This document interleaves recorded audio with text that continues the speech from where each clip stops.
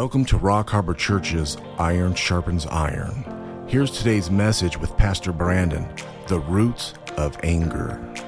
What I thought we would address is a big thing that's happening to a lot of people, things that are happening to probably you, it's happening to me, because of the way the world's getting. And a lot of anger is coming out in a lot of people because they do not like the way things are going. And they hate to see what's happening to our country. They hate to see what's happening in politics. And they hate to see what's happening in the church.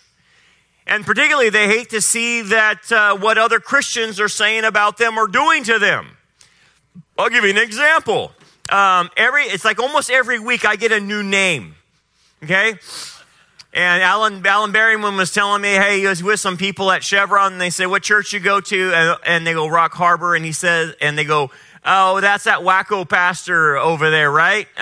So I got the new name, Wacko. So, and of course, Alan asked them, do you even listen to them? Well, no. Well, how do you know he's wacko if you don't listen to him? So that can make you angry.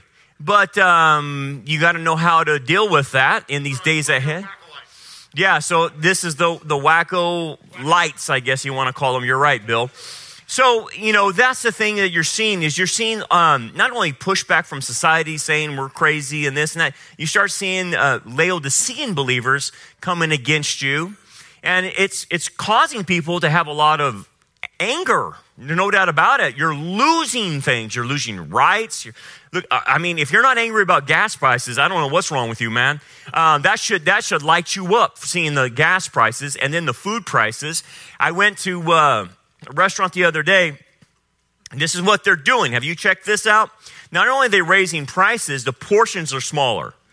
So I used to get a salad, a Southwestern chicken salad, whatever, and that thing was loaded, man.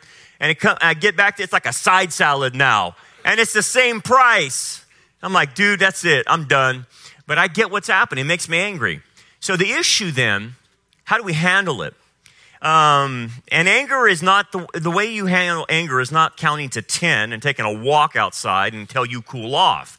That really doesn't get at the real core of anger. And so one of the things you want to know about going into this crazy world that we're in is, I'm going to have to figure out how I'm going to deal with all of this, particularly anger. So the thing about anger is there's roots to it.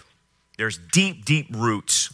And you got to get to the root of it to get the anger out. And rest assured, there is times when you need to be angry.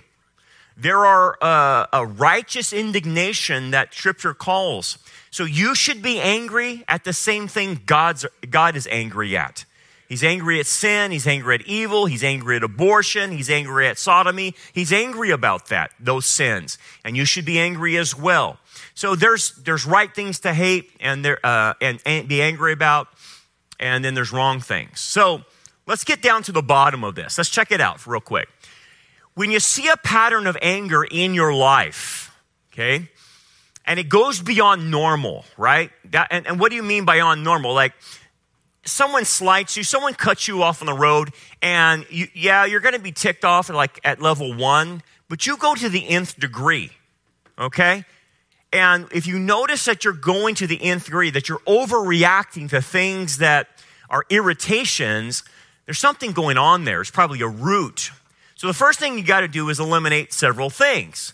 Is it because I'm on drugs or some type of medication or something like that, right? That's making me irritable. You can be on prescription medications that actually make you irritable. Do you have clinical depression? Is there any mental illness, certain medications, head injuries, hormones, illness, or stress, okay? So the first thing you got to do is eliminate the medical. And people that say, hey, Brandon, I'm having a pattern of anger. I can't get this out of me. The first thing I tell them to do in counseling is we got to talk to a doctor. We got to see what's going on medically with you to eliminate that first before we go to the spiritual. So if it's none of that going on, then it's a spiritual issue. And that's where we have to dig in to the root level and not cut off branches. Cutting off branches means I'm going to stay calm. I'm not going to get excited. I'm going to remove myself from the situations that make me angry. Okay, that's fine and dandy, but that never gets to the root. You're just cutting branches off. So you want to get to what's really happening to me. Okay. The overarching issue about anger is injustice. That's at the core of why we get angry. Now, here's the thing. This can go both ways. In a good way, when we see injustice, the reason God gave us the emotion of anger is the ability to protect against the injustice, to fight against the injustice, and to save that which is valuable. So there's a good reason God gave us anger. Well, what the devil does is he uses that good anger and he turns it to be used for bad, okay? So it's always centered on injustice. Now, let me put the caveat on this. It's either something that's real or it's perceived by you, okay? So, and either way, whether it's real or perceived, it's real to you if it's perceived. Now, if it's misperceived, that's where someone needs to talk to you and explain to you, yeah, you're really not seeing what really happened there, and you have to get the truth out of that. But let's say most of what you've endured is real injustice, okay? So I want you to think about your growing up days, your high school days, your 20s, your 30s, 40s, and on through. All of us in this room have suffered injustice by people. That's who it's going to be done by the people of this world, okay? They're going to sin against you. And depending on how deep that was, how much pain they inflicted on you, is the degree of anger you will have inside your soul, okay? That's where it's really at. It's over injustice, real or perceived. Okay. The injustice that's bad, that needs to be confronted with a good anger is what Jesus did, obviously, in the temple.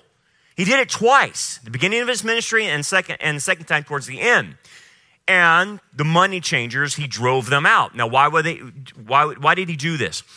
It wasn't wrong to have the money changers in the temple. Everyone had to do that because you traveled from a long way. You didn't actually carry your lamb with you. So if you're traveling from a long way, you would go there and exchange in your shekels to buy a lamb. And that's what's perfectly acceptable. What was not acceptable is that they were extorting the people with super high prices. Just like your gas, right? Okay, they were charging exorbitant rates, and that's what Jesus got mad about. That's not right, that you're taking advantage of people. So he drove them out. That is a righteous anger, and he had every reason to do it, and it was appropriate. That's how anger is supposed to be used. And he was guarding the temple of his father, basically, what he said. Okay, so that's a good thing. So Ephesians 4:26 will say, be angry and do not sin. Notice the command, be angry. It's actually telling you that you should have a righteous indignation towards sin, evil, and wickedness, right? You should have. If what I'm seeing in Christian churches is the Christians don't have a righteous anger. They're not mad about anything. They're not mad about watching their churches get hijacked by wokeism. They're not mad about our country being taken over by Marxists and communists. And I can't figure out for the life of me what's going on with them. See, when you're a Christian, you got to love the right things and hate the wrong things. You know what I mean? So you should hate watching and be angry about what you're seeing in our country. That should anger you, okay? But there's a right way to funnel that anger. So he says, be angry, have a righteous indignation about evil, sin, and wickedness, but don't sin in how you handle it. Do not let the sun go down on your wrath. And that doesn't mean, that's a Jewish idiom. It doesn't mean that before you go to bed, you got to get all your anger out. It means whatever you're angry about, you need to resolve the issue quickly. Because if you don't, it can turn into sin. Okay, and resolving the issue quickly, I'll show you in just a bit. But look in verse 27. We talk about the devil getting a foothold into people's lives. He adds on to this, and nor give place or foothold to the devil. And so this is a general term, but it's coming on the heels of anger. So one of the easiest ways that Satan can get a foothold in your life is through anger. He can control you through anger and make you do really bad things through that anger. And that's what we don't want happening. We don't want people taking revenge and retaliating and all that. We want people to defend their rights, defend the principles of the Bible, but you are not to take vengeance. And that's the key of anger, is Satan will drive you to seek vengeance on things. Okay. Look at Hebrews 12. Let's get to the root of this problem. It says this in Hebrews 12, looking carefully lest anyone fall short of the grace of God, lest any root of bitterness springing up cause trouble, and by this many become defiled. Now, what is he talking about here?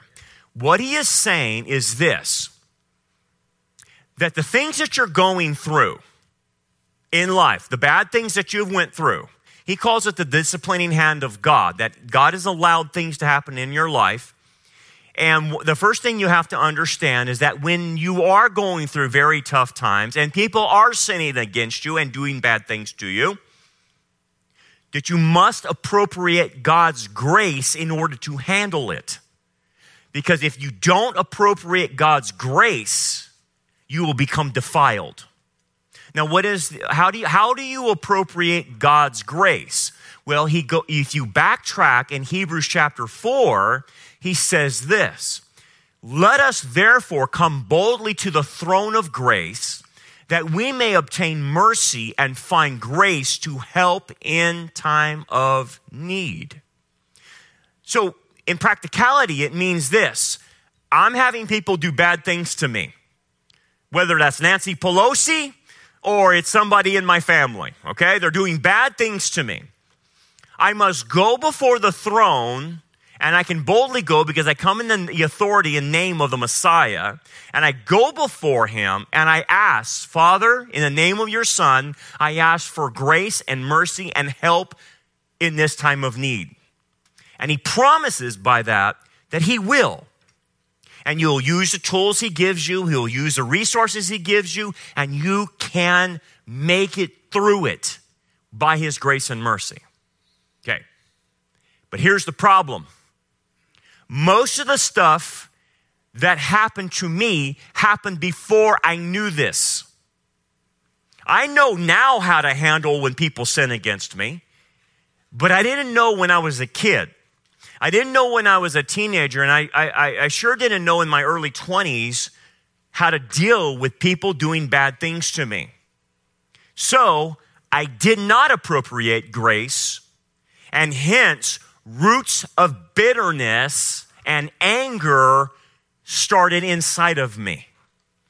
And I can vouch for that, and maybe you can vouch for that in your own life, because I just simply didn't know the tools God had available. I wasn't even a believer. I didn't become a believer until I was 19. So I don't know how to handle when people do bad to me. The only thing I know from a worldly standpoint, you do bad to me, I'm going to seek revenge. I'm going to go after you. I'm going to find a way to get back at you, or whatever it might be. That's how the world handles their anger, okay? So we got a problem. We got a problem with what is inside of us from the past. And the scripture calls it a root of bitterness, or you could have several roots inside of you that's creating anger in you. That when your wife does something that really, you didn't like, but it sets you off to like level 10. You're like, dude, Brandon, calm down, man. What's wrong with you? It's because there's a root inside of you. Someone's hitting at the root level. Okay. Obviously, there are biblical characters that had the same problem. Moses is one of them. Moses tends to have a root of bitterness. It seems to be throughout his career in ministry. Moses is a great guy. You can't get better than Moses, but they're human. David's human, even Moses is human, and his fault was anger. And you could rest assured the complaints that came in, he had had enough, right? That's why he struck the rock twice. But how could have Moses handled that better? He could have afforded himself the grace and mercy that God would have given him, and he could have handled it. But instead, he took anger, he took matters into his own hands and struck the rock twice out of anger towards the people. And that's what kept them out of the promised land. So anger, if Satan uses it against you, can take away temporal blessings from you because you will hurt others and yourself through it. Now, the ultimate in anger is Cain. And you know what Cain ended up doing. His anger turned into murder, right? That's why Jesus said, if you're angry with your brother and you call him a fool without reason. Notice the caveat he put on there, without reason. You can call someone a fool if they're a fool. You can call someone an idiot and stupid if they really are. Jesus says you can't call them that without cause. So that would be raka, fool, or stupid or idiot. That's the same connotation. If you call people that with hatred in your heart, he says you've committed murder. Murder in your heart starts there with anger towards other people. And it led to the murder of Abel with Cain. Okay. The destructive patterns of anger are such: resentment, bitterness, unforgiveness, not being honest with ourselves, critical of others. You ever been around somebody that they're constantly critical of others or they constantly complain about their environment? It's anger. There's no grace they give. There's no mercy for other people. It's black and white in the way they deal with people. You're either good or you're bad. I talk to some guys sometimes that are around a lot of bad people, and they see a lot of bad people. And unfortunately, it turns them to having more of a black and white mentality instead of seeing any grace and mercy in it. And so everybody gets broad brushed as bad. And so you got to be careful because that's from anger. That's from resentment, black and white mentalities. Excessive complaining, lash out at others, explode. They hurt the ones we love, and they lose fellowship with God and others. So there's a lot of destructive behavioral patterns from anger, obviously. Okay, so here's some road rage, which is a major problem for people, right? Because road rage, you think, okay, they're getting mad at each other because of what's happening on the road, but for someone to get out of their car and start fighting tells me, as a counselor, there's something going on in the individual that's deeper than being cut off on the road. And you can see all these road rages, right? This lady had enough road rage to pull a gun on the guy. I think he learned his lesson. God bless her. What? It's not correct? What is it? Oh, and she got it? Oh, perfect. Amen. God bless her. Here's another thing.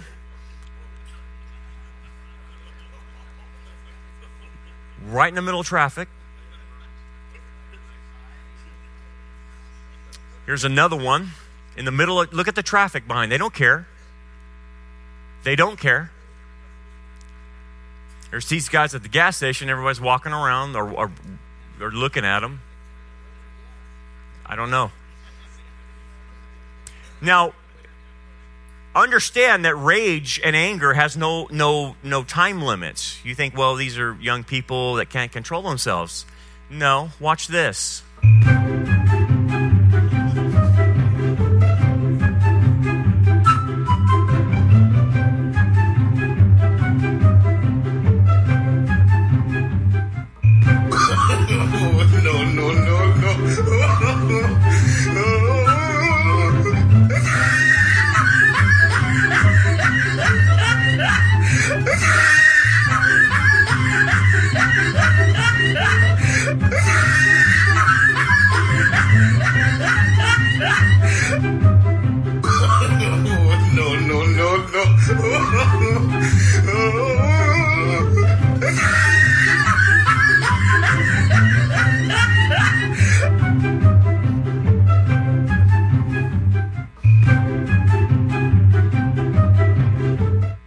So there you go.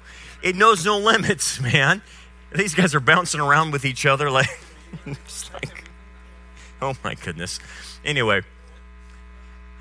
whatever it is, anger is triggered by injustice of what people do to us, real or perceived. That's where it comes from. And the pain will be worse if it's someone that was close to us that did it. And they stabbed us in the back. And that's where real roots of anger come from. Okay? Someone very close to us, someone we thought loved us, someone we thought were supposed to love us and have our back, did something bad against us. And that's where it starts happening. Why is it so painful? Because someone you trust did something to you. And here's what the devil will do. He will twist it, not only with the pain that someone did, you will accept it as rejection of you. And so it's a double punch. It makes you angry, but it also makes you angry because now someone is rejecting you and you see it as rejection. So now you're infuriated. Why are they rejecting me? What did I do that's so bad? What was wrong with me of why they would hurt me and reject me? And that's where the anger, the root of it starts coming. So what's the result on this one? Because of the rejection we will feel, we're going to tend to use our anger to protect ourselves from rejection and protect ourselves from misperceived threats. Therefore, the way we protect ourselves will be to withdraw, to emotionally disconnect, and to isolate ourselves from others. People will then interpret you as being aloof or disconnected. Now, one of the things that I see in counseling is the ladies will say to the guys, you are disconnected from me. Okay? That's a typical response. You are disconnected from me. What she doesn't realize is the guy is disconnected because he's suffering with rejection issues and he's very angry with that. And if he risks getting back in connection, he risks the same pain he felt before and the rejection. So he keeps his distance at arm's length. And typically these guys will become loners. They don't have any friends. They stay away from relationships because they're afraid of the pain that they experienced in the past. Okay? So anyway, as an example, they suffer with the idea of likability because they don't want to be liked. And so in a recent article, apparently, to improve public perception, Kamala Harris is taking likability lessons from Hillary Clinton. I wonder how that's going to work. Apparently, she's suffering with rejection issues. So she's going to go to Hillary for advice. Okay. So the result then is a man who isolates himself seeks his own desire. What is that desire? To not be hurt. He rages against all wise judgment. Wisdom would say you need to connect to people because that's how you're built. That's how the body of Christ is built. But when you disengage because you're fearful of rejection and you don't want to feel any more pain, you're going against all wise judgment. And that's why a lot of guys are loners. They don't have any friends outside of their spouse and their kids, obviously. They have some relatives, but they're not connected to other guys. That's a problem. That is a major problem.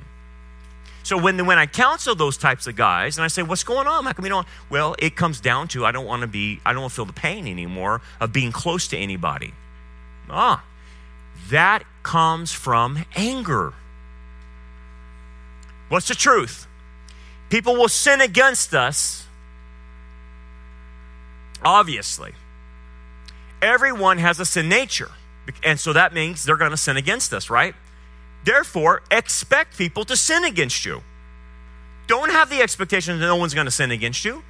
You should expect people to make mistakes, to disappoint you, all those things. But here's what you got to understand. What the scripture is saying, that all have sinned and fall short of the glory of God, means this in the way you deal with relationships.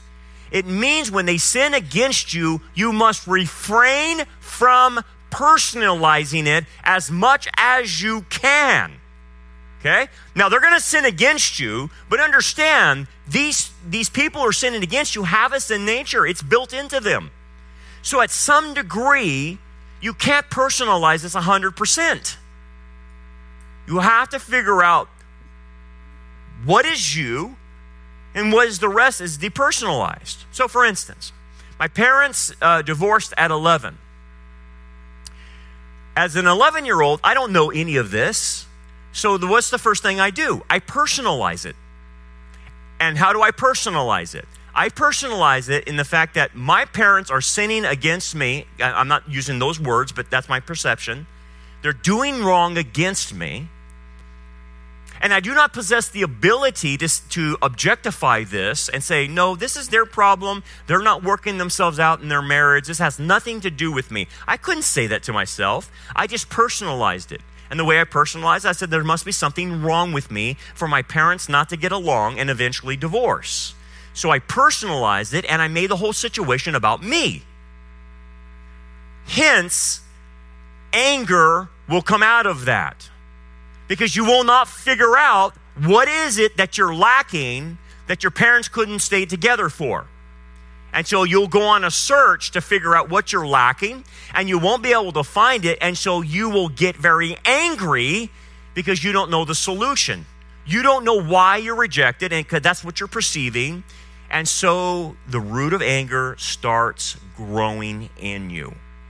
And I can tell you this, from junior high through high school through college, deep, deep down inside me was a deep-seated anger. Very deep. Now, let me explain this. And you know my background with baseball and everything, played all three sports and stuff in high school, and then played ball in college. I didn't play sports for the fun of it. It wasn't fun to me. I was there unleashing my anger on people. That's how I played. And it was my only way to get revenge for the rejection I felt. And so when I played personally. It wasn't I could just take it or leave it. When I lost, it devastated me. When I won, I felt good. I pounded them into the ground. I was fueled by the energy of anger, and it is very fueling. It is like gasoline on a fire. It is what makes you push through workouts. It's what makes you push through any obstacles, because that was the ground in which I could have my revenge. Now, I don't know if you played sports like that, but I did. That's not normal. That's not healthy. But I've talked to plenty of athletes that played, and they played with an anger. And the anger was either towards their father, towards their family, towards their siblings, towards their mother, or whatever. But you didn't have to express that in sports. You could express that in any other form of life, like getting involved in gangs, getting involved in things you shouldn't be getting involved in, as a sense of, this is how I will make it up. This is how I will get my revenge. And whatever poison you picked, it's going to still have the same effect. I used to have guys tell me in college, and they were perplexed with me. They say, hey man, when you're out on the field, you're like a different guy than you are in the dugout and just practicing and stuff. You like change out there. And I knew exactly what they were talking about. I was a savage, an absolute savage out there. Man, if people looked funny at me, I would spit at them from the mound, spit directly at them, look them right in the face, and dare them to come into on the plate, because I would brush them back as much as I could. And if you hit a dinger on me the next time you're coming up, I'm going to plunk you. There's no doubt about it. And that's just the way the ball rolls, man. Because I was playing with anger and it fueled me. And that's what you have to look at in your life is, were you being fueled in the things you did by anger? Because man, that's dangerous. You're volatile. You're easily to set off, man. Because I personalized it. I personalized what people were doing to me. And you think now, okay, you know, I'm 49 years old, for goodness sakes. I look back, the divorce of my parents had nothing to do with me. It's my parents. They couldn't get along and they just couldn't make things work and they divorced. Had nothing to do with me. I can say that as a 49-year-old. I couldn't say it at 11. I couldn't afford the grace. I couldn't that. So what you have to do is you have to go back and reprocess that to get that stupid root out of you, because it's still there. And you got to say, wait a second. That person was crazy. That person was on drugs. That person was drunk or whatever it is. That person has mental issues. See, when you factor in and depersonalize, hey, let's pretend they had mental illness. Well, then there's where the grace is. I can give grace to mental illness. I could give grace to stupidity. I could give grace to ignorance. Just didn't know what they were doing. What did Jesus say on the cross to the Roman soldiers? To the Father. Father, forgive them, for they know not what they do. There's where the Roman soldiers got grace. He wasn't saying that about the religious leaders. He was saying that about the Roman soldiers crucifying him, because they truly didn't know what they were doing. So there's where you can afford grace to the person who hurt you. They had their own issues, and if you delve deep enough, that person had issues that were unresolved from their past, and they never got the help, and they took their issues out on you. And that's how it goes. But it really was never about you, was it? It was about something else. The end of this, you have to learn to trust others and reconnect as a guy. This is why guys don't connect. They're afraid to get burned again, and they just don't do it. So at some point, you have to take a risk. You have to find some healthy guys, and you have to connect to them. And that's how you get healing from this. You have to find individuals that you truly can connect to. And usually that's sometimes not even your own family. Your own family usually is not where you're at spiritually. You will have to find other guys who are at your spiritual level to connect to, because that's the level you need to connect at, is the spiritual level. So that's what God's asking us to do to get healing from all of this. Anger also then comes from the perspective and feeling that we are a perpetual victim for people violating our rights, whether they're real or perceived.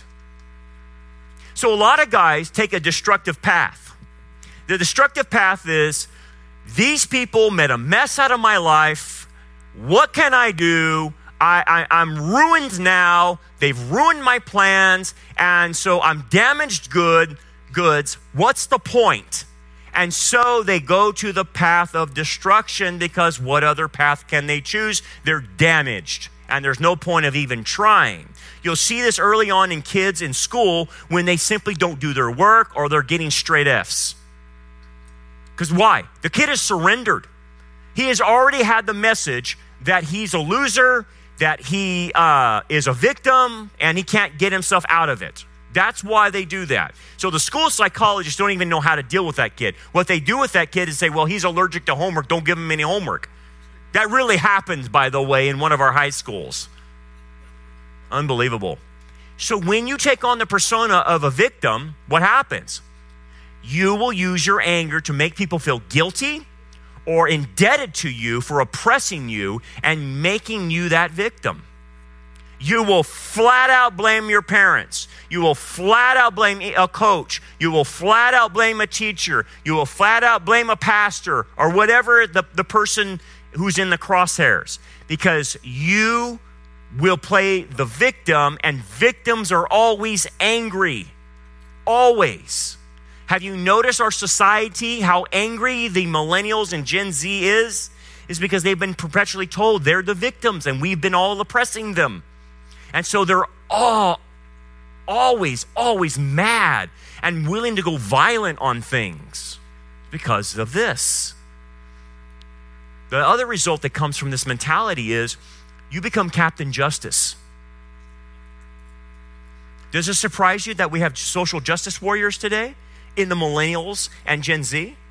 Because when you're a victim, you want to take on this persona that you're going to right all the wrongs and save the world, like Greta Thunberg.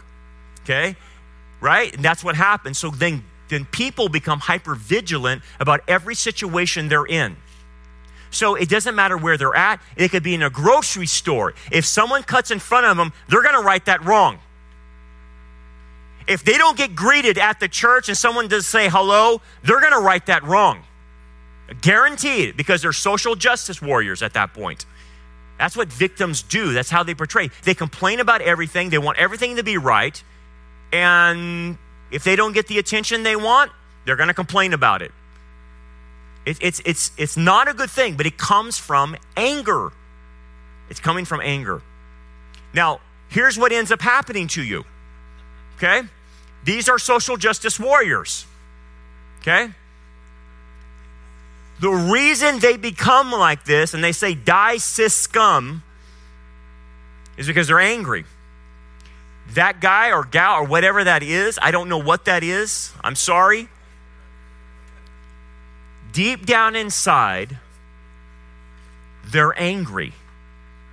They're angry because they think they're a victim and they can't get out of their hole that they're in, that whoever put them in it. And so this is what you start doing. It starts taking on physical appearances, and this is what you do. You riot and break things and all this stuff. This is quintessential example of victimhood. This is what you do. No one in here wants to end up like this, and no one wants any degree of this. This is why anger is so dangerous. What's the truth? We must determine whether the rights we think we're entitled to are from the Bible or if they are simply made up by us. Now, I'll let that sink in. Let me ask you this. According to the commandments of God, let's just use the 10 Commandments, okay? The 10 Commandments is where actually our founders got our freedom and rights from, right? The Bill of Rights and all that. It's all derived from the 10 Commandments, okay? Let me ask you this. Using that knowledge of the 10 Commandments, of what rights God gives you, okay? The right to life, right? Thou shalt not murder. Right to personal property. Thou shalt not steal, right? Okay. A right to a wife and a spouse. Thou shalt not commit adultery. Okay, those are all rights given to you by God.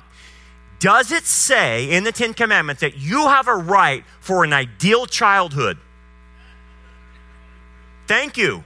I'm glad you know that, because everybody out there doesn't.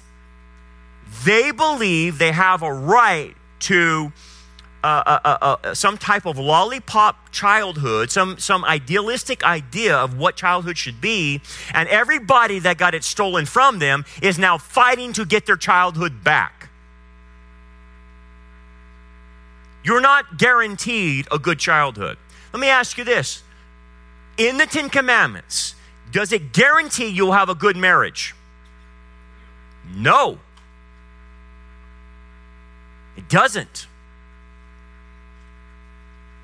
The majority of people don't have good marriages, and they live like that. And that's how it is. That's reality. But if they want justice, then they will pine for this idyllic marriage, right? And that's not a right given to you by God. Do you have a right that all your kids will turn out serving God? That's not a right.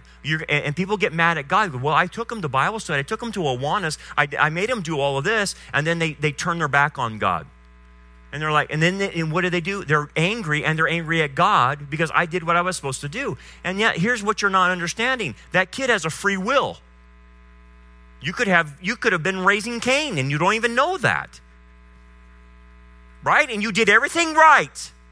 But because of free will, they chose. But you can't blame God for that, can you? No. Because that's not a right that was given to you. How about a right to be a millionaire? I have a right to be rich. No, you're not going to find that. I have a right to be healthy. No, you don't have that. I have a right to all my kids are healthy. No, you don't have that right. You see what starts happening? Victims who are angry demand rights instead of being responsible for what they have.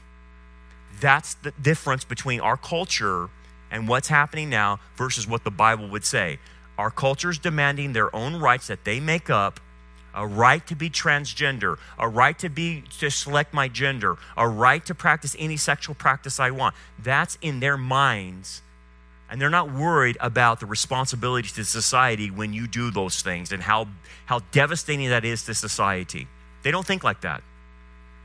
That's the difference. If they're biblical rights, let's say someone violated a biblical right. They harmed you physically, okay? They abused you or whatever. You had a biblical right and something happened. Someone stole your spouse in adultery, okay? Someone stole things from you. If they're biblical rights, then you need to understand how God handles the justice of the situation, not how you will handle the situation. See, when people really have these rights violated, the reason they can't forgive is because they want it back. They want the person to pay. And they will live to their dying day until they see that person get what they deserve. And that's why they don't forgive. They won't release the penalty phase because they want to see the penalty. Where the faith comes in and how to release that anger so you can forgive is to give the penalty over to God to handle the justice. But that takes faith. And it's hard because what you're going to do is you're going to hand that over to God and say, okay, my rights were violated, Father. I know I don't have a right to avenge myself because vengeance is yours. I give you that to avenge me and seek and get the justice out of the situation, but I can guarantee it's not going to be like what you think. In fact, the first thing you will see is nothing will happen to the person. Nothing. And actually, it will go on for a long, long time. And you're going to sit there waiting, okay, when are you going to pound them? When are you going to pound them? When's the lightning bolt coming? When's their life going to be shattered like they shattered mine? When are they going to experience the problems that they caused me? And you're going to sit there and you're going to wait and you're going to wait. And guess what? The longer you wait, if you're acting like that, you're going to get more resentful and angry at God because you don't like his justice. Now, what could be happening behind the scenes? Number one, the person could ask for forgiveness. So if they ask for forgiveness, then what happens at that point? Where's the justice at that? God, you're just going to let them get away with that? No. What you reap, you will sow. Or so what you sow, you will reap. And so that will come in their life in time. But that's the law of the harvest. And the law of the harvest is when you plant a seed, harvest is way over here. You have to let it grow. And so what God does in justice is they might have planted that seed, but that harvest may not come for another 20 years or another 10 years or another 15 years because it's the law of the harvest. You reap what you sow. The other thing, too, is if they ask for forgiveness, then Christ takes that penalty. That's where your justice is met. So if you don't like that, then you must not like the justice that God's given you. Because if he's forgiven all your sins, how dare you not forgive someone else's sins if they went to the Father and asked through Jesus Christ for forgiveness? You can't hold them accountable at that point. Again, God will take care of the reaping and sowing in them, but you have no right to hold that over them anymore if it's went to the cross. Now, let's say if they don't go to the cross, let's say they're an unbeliever, and they live their whole entire life, and you're like, dude, when are they going to pay for what they did to me? And then they die. And nothing happened to them in this life. So guess what? Where will the justice happen? It'll happen in the lake of fire. And that's what you have to be okay with. You have to be okay if they died without Christ and didn't get forgiven, that they have died, and then their punishment will be how severe their lake of fire will be based on what they did to you. Are you okay with that? Is that enough? It should be enough for you. Okay. Because the justice will be met, whether in this life or the next. It will be met, and he watches everything that people do. So no one gets away with anything, and you have to trust that, and you have to trust that the justice will happen in the future, not right now. And that's how you release it. Okay, I can let that go. God will take care of that. Because what is it? We have an injustice, and I want it made right. And God's saying, I will make it right, but Brandon, you wait on me. Oh, okay. So it's a timing issue. Through God's permissive will, he allows people's rights to be violated due to the highest value called love. And this is important in your theology. Why do bad things happen to you from other people? Because it's free will. Okay? In order to have true love, he must allow free will of humans. He must. And so the highest value is love, right? And so in order to have a reciprocal love between his creatures and him, he must, in order to maintain love, true love, he must give humans free will. And again, what's the liability in free will? They'll rebel. They'll sin against other people. They'll sin against God. That's the liability in order to have the highest value, which is love. Hence, will you take a step back of all the junk that happened to you and you say, why is this happening to me? The theological answer is free will because of love. And you have to right now get that in your head theologically, because when it hits you, you will respond emotionally. And God wants you to respond theologically, and then your emotions can follow. But do not be led by your emotions, because you're going to be led by anger. So you have to get this principle down. Bad things will happen to me because of other people's free will. And also, I will do bad things to other people because of my own free will. That's a principle you have to get under. Okay. Talking about free will, new article came out. Calvinists overwhelmed by number of choices at Sizzler Buffet because there's just too many choices for the Calvinists. For the Calvinists, it's black and white, right? Yeah, boy. But here's what I want you to think about, guys. What I'm trying to get across, what the Bible's trying to get across to you, is God's not ignoring what happened to you. He's not. But what he is saying is this: you're not a victim. I've made you a survivor. And it's a whole different mindset, right? You went through a lot of junk. You went through war and you came back. But you're here. You're alive. You're a survivor. The survivor mentality is different than a victim. That's what our society wants to make everybody. Don't go for that. You keep telling yourself, I'm a survivor. A survivor, the definition of a survivor means you went through junk, but you came out and you made it. That's the mentality. And when you're a survivor, here's the thing, that anger will dissipate. When you're a victim, all you'll be is angry. Poor me, poor me, poor me. Survivor says, man, God got me through that. That was awesome. He gave me grace. And look, I'm here. I might have scars, but I'm here. Ooh, that's different. That's a different mentality. Look at Paul, what he said. Not that I speak in regard to need, for I have learned to whatever state I am to be content. I know how to be abased. I know how to feel. I know what it's like when someone abuses me. Been there, done that, he says. So I know that. So even if someone is mean to me, I can still be content. Wow. I mean, he's beaten, put in jail, left for dead, shipwrecked, vipers are biting him. And he says, look, I know how to be abased. I know how to take it because I'm a warrior. I'm a survivor. And I've learned to be content even when I'm having the worst things thrown my way. Paul was called all kinds of things. They challenged his apostleship. Even other believers challenged his apostleship. They said, he's not a real apostle. And he kept having to prove that he really was. I know how to be abased. I know how to be abound. I know how to do good when I have a lot of things. Everywhere and in all things. I have learned both to be full and to be hungry, both to abound and to suffer need. Were you hungry growing up? Did you have needs growing up?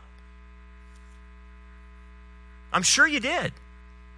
You know, one of the things that happened, and I think I've told you this before, when my parents divorced, what happens in that situation, and you know it, your livelihood drops because your parents' incomes are going both ways.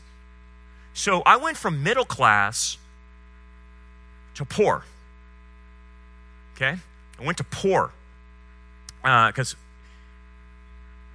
everything split up. Everything split up. And there's a loss of big-time income, okay? And so I remember as a junior hire and stuff like that, man, it's not that I lacked food or anything, but there's just things I needed for school and I needed for high school and I needed for sports. And it was very difficult to get those things.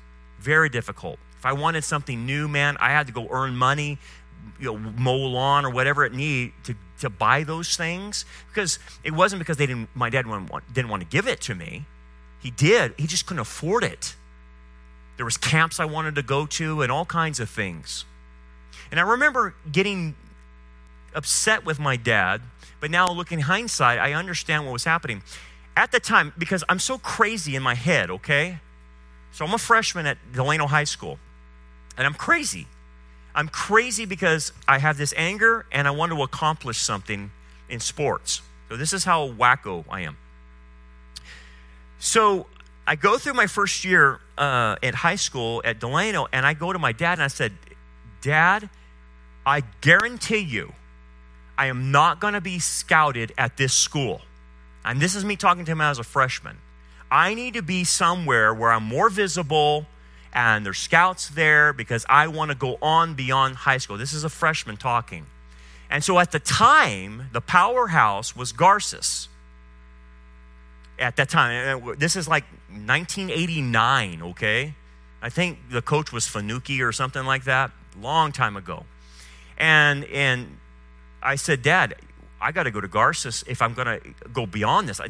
There's nothing here at Delano, man. And he goes, I can't afford Garces.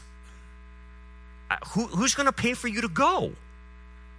And I'm looking at that. I'm like, all right, man. That ticks me off that we can't afford that. And because in my mind, you're messing with my goals. You're messing with my dreams.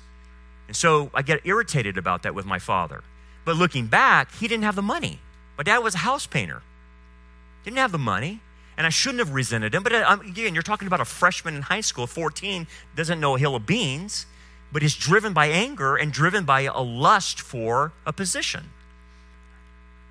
I didn't know this passage. I didn't know how to be content in need. So what did it do when I had a need? I'm angry. I'm angry. And I vowed to myself, I'm going to make enough money when I'm older. I'm not going to have these needs. If I wanted something, I'm going to go and buy it. Because I'm never going to be in a position like this to have no money and always want something. I can't get it. I can't get it because I don't have the money. It ticked me off. It made me angrier. And that's what anger does. Point number 3. Anger stems from our plans for our lives being halted or changed, which causes insecurity. That's what happened with me and my dad. My plans are ruined now. I'm stuck in Delano. I want out. This is no good. But what was it doing? When I had my plan, it gave me security. Because I had no security when my parents divorced. All that home life security vanished. And so I become a little boy that's insecure. So what's the first thing I'm going to do? I'm going to manufacture my own security. So that was me up on the above, plan A. Okay? But the reality is that's what happened, plan B. That's what happened. And so you understand where the anger could come, because if I'm deriving security from my plan and my plan gets derailed or something happens, I'm ticked. That would be the same thing if you chose a career and you went to school for that career and you get into the career and you can't do it anymore. for some reason. Let's say you went into being a doctor and you're a doctor and all of a sudden you develop arthritis in your hands and you can't perform surgeries anymore. All that career path has now stopped. And so guess what's going to happen? Anger. You had a plan for your family, didn't you? Well, I'm going to get married to a nice gal. I'm going to raise good kids and we're going to have fun. And then it's the opposite. You married a test pilot for the broom factory and your kids all rebel against you. And you're like, I didn't buy into this. I didn't want this at all. Lord, why didn't you warn me about this? You could have told me. You could have spared all of this. And so the anger builds. I didn't want my life to go this way. Anger builds. And so basically, in essence, like I said on here, people start getting in the way of your plans until you become angry with them. But it's your plans, isn't it? Oh. When you feel this way, like I did, you're going to use anger to control others, to scare people into submission, to manipulate others, and to overpower them to ensure that our plans don't get messed up. You will. You will overpower people, and the way you will overpower them is through your anger. Because, like, dude, I need to mess with you, man. That dude's hot, man. Like that guy has a chip on his shoulder. He'll fight you in a second. But that actually is a tactic coming from anger to manipulate people into submission. That's what happens. Scary, isn't it? But that's what anger does. What's the truth? You must get to the point where you accept the providence of God in your life. That your path to get here, even though this is not what you chose. This is not what I chose. But it's his path. And it's his path for you. Because it was the best path for you. My path was screwed up. It was based on wrong motives, wrong goals, and it was based on anger and revenge. And to prove myself to my parents, to prove I had value. That's totally wrong for any path you take. And so, of course, he stopped the path. And he's going to stop the path for you. So here's what you have to do. Looking back, you're like, I didn't want this. Well, here's the thing. Providence says this was necessary for you because it's the Joseph principle. They meant it for evil, but God meant it for good. That's the Joseph principle. That's Romans 8:28. All things work together for the good of those who are called and love him according to his purposes. Look, don't trash your past. Your past is what made you today through God's providence. You had to go through those things in order to develop the character that you now have. Otherwise, your character would not be where it's at. He knew the right path for you. That's why he derailed you. That's why he put you over here. Now, he did it with your own free will, but when we're talking about providence, we're not talking about him forcing you into places. We're talking about his invisible hand guiding your life to where it actually needs to go using your free will. That's the providence of God. We must submit then our plans, any future plans that you have, to the Lord and let him bring it to fruition. I don't know what your plans are. You know, what do you have in your head for the next 5 years? What do you have in your head for the next 10 years? Here's what James says. Come now, you who say today or tomorrow we will go to such and such a city, spend a year there, buy and sell and make a profit, whereas you do not know what will happen tomorrow. For what is your life? It is a vapor that appears for a little time, then vanishes away. Instead, you ought to say, if the Lord wills, we shall live and do this or that. Ah, got it. I can make my plans, but I must submit my plans to the will of God and allow him to shape it in the direction he wants me to go. And I have to be okay with that and not get angry at him. That the turn to the right and the turn to the left is for me and my benefit spiritually. And so therefore, I am not to get angry. So if you understand that theological concept that God's working for the best for you, you have no right to be angry. Oh. 4, and this is the last one I'm going to end on. Anger stems from someone attacking our performance identity.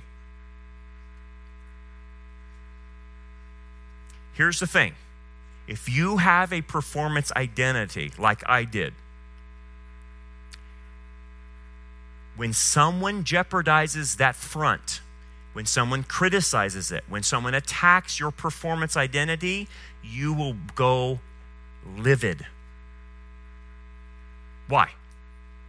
Because that's your front. See, a performance identity hides a shame identity. What do you mean? Well, when people do bad things to you and you personalize it, you see that as rejection. Okay? And like I told you, you will seek, why am I being rejected? Well, there must be something wrong with me. And you will fill in the gaps. I'm not smart enough. I'm not good looking enough. My dad thinks I'm dumb. I'm not athletic enough. Whatever you put in the blank, you will fill that in, and you will be ashamed of that. But it's a lie. It's really not you. It's something that you put in there. And so, man, I'm ashamed that I'm so dumb or that I'm not good looking. I'm ashamed of that. So what am I going to do to cover myself up? What fig leaf will I sow around me? That's what Adam and Eve did, right? And the fig leaf that you will sow, I want you to think about the fig leaf. It was a performance fig leaf because God didn't give it to them. They made it and created it, didn't they? So the fig leaf that they covered themselves with was a performance front. So you will perform for everybody so they don't see your shame, and you become Superman in your performance. But what happens if someone criticizes your performance? Then that's when you go angry because you are attacking my front. And I will never have anyone attack my front, because if you destroy my front, then my shame is hiding back here and no one's going to see that. So I will come after you like a sheep-killing dog because you're going after something that I'm trying to hide. And so hence, your wife could attack your performance identity. Your boss could attack your performance identity. Your clients could attack your performance identity. It doesn't matter who it is, they will attack it. But here's the thing. You shouldn't have a performance identity, nor should you have a shame identity. You should have your identity in Christ. I mean, if you have your identity in Christ, it doesn't matter if someone attacks you. You don't care because you really know who you are. If your wife attacks you, you're a bad husband. You don't do this and that. Again, that's performance. What are you in Christ?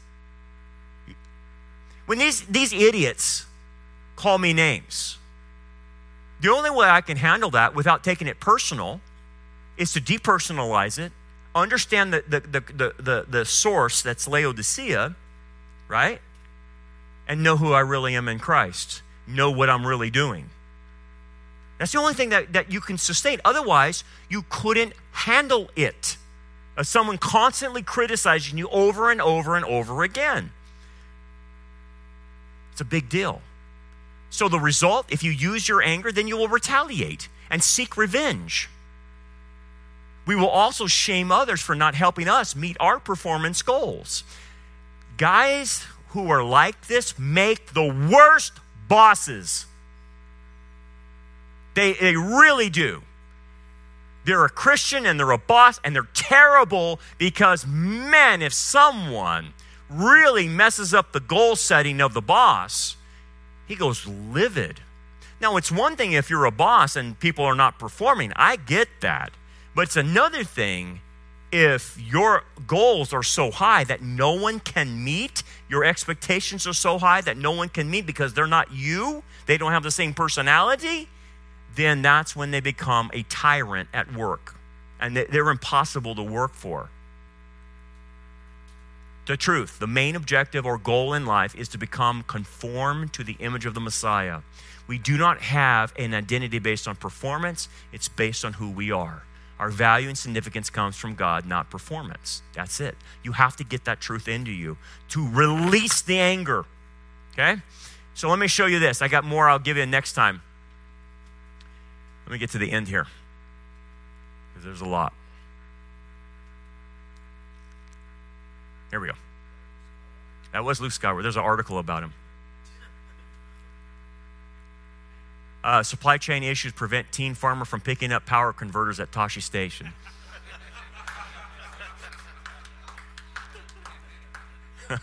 Anyway, that was for another point. We'll get to that next time. Look at this proverb. And this, I'm not even putting this in a modern translation. This is the New King James translation. And look what it says. Whoever loves instruction loves knowledge, but he who hates correction is stupid. You can't say it better than that. You can't. So what is the Bible trying to say? Guys, get your anger in order. Find out the roots and dig at it, because here's what your life is going to look like, okay? And I thought this was a good illustration. I see a lot of my life in that. It's been an uphill battle, hasn't it?